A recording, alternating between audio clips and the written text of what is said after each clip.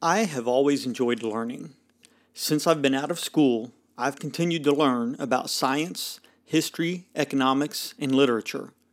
I've taught myself all kinds of things about fixing appliances, repairing bicycles, and growing vegetables. I expect I'll continue to learn and teach myself things the rest of my life. You too still have unlimited things you can learn about math, astronomy, geology, and anything else you are curious about. But it might surprise you to hear that everything you need to know about getting along with others, living a peaceful and successful life, you already have learned on the playground in kindergarten. Lessons like don't start fights, even if someone calls you a name. Respecting other people's property by not breaking it or taking it without permission. Treat other people kindly.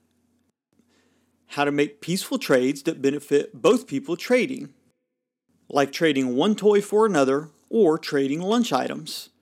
And if you did hit others, take their toy, or treat them unkindly, you learn to try to repair the damage that you had done. If you broke someone's toy, you might have given them one of yours to make up for it, maybe even a nicer toy than you broke. If you tripped someone on the playground, you helped them back up and maybe carried their backpack for them. If you were unkind to them, you apologized and possibly behaved extra kindly to them the rest of the week. As adults, if we follow these same rules, we can expect to live peaceful lives and prosper at whatever we do. And the majority of adults do continue to live like this, at least in a one-on-one basis. If I back my car into someone else's car, I pay to repair the damages and make the car look as good as or better than it did before. We would never take our neighbor's TV just because it is better than ours. If our neighbor refused to contribute to our favorite charity, we would never go into her purse and take the money by force. You wouldn't use your martial arts techniques on our neighbor just because he had an obnoxious dog.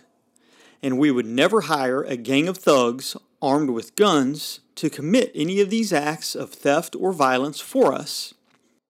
But what if people use government to do these things for them? What if a group of people decide they want to improve their neighborhood by planting trees along the road?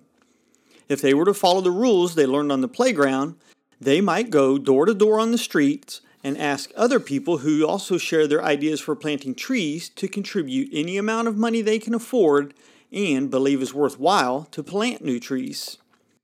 They might approach a local business and ask them to donate money. They could do fundraisers where people voluntarily give money to purchase the trees. Or they might agree to get a loan from a bank and each contribute to paying it back. But surely none of them would think to go door to door with a gun and force people to give money for the trees, or hire an organization of thugs to threaten their neighbors to make them contribute, or to drag them away and lock them in a cage if they refuse to participate in the fundraiser. But people fail to realize that when they use government to get the trees planted, they are using threats, theft, and violence against their neighbors. They vote for a tax to pay for the trees, and fail to see that the tax is theft. Everyone who lives in the neighborhood is forced to pay for the trees through the tax, whether or not they can afford to, or whether or not they value and desire the trees. Anyone who chooses not to participate in paying the tax for the trees will receive a visit from thugs armed with guns. But since these thugs work for the government, they are called police and have the support of the neighborhood. These police will threaten to drag off those not wishing to participate to be locked in a cage, or even shot and killed if they continue to resist the thugs. But we generally don't see this happen, because most people understand what will happen if they don't participate in paying this tax. So they just resentfully pay it to avoid the violence. The neighbors who want the trees have not directly used violence to collect any money, but they have used the people calling themselves the government to do it for them. If it is wrong to use violence to force someone to do something against their will, is it still wrong to hire someone else to do the violence for you? Through taxation, people who are against war are forced at gunpoint to pay for killing machines. People who never set foot in a museum are forced at gunpoint to build them, and people without children are forced at gunpoint to pay for schools. Government is a tool people use to force their friends, neighbors, and family to do things and pay for things they wouldn't do or pay for if they were given a choice. Government is also a tool people use to prohibit their friends, family, and neighbors from doing things they don't want them to do, even when those things are peaceful and don't harm anyone.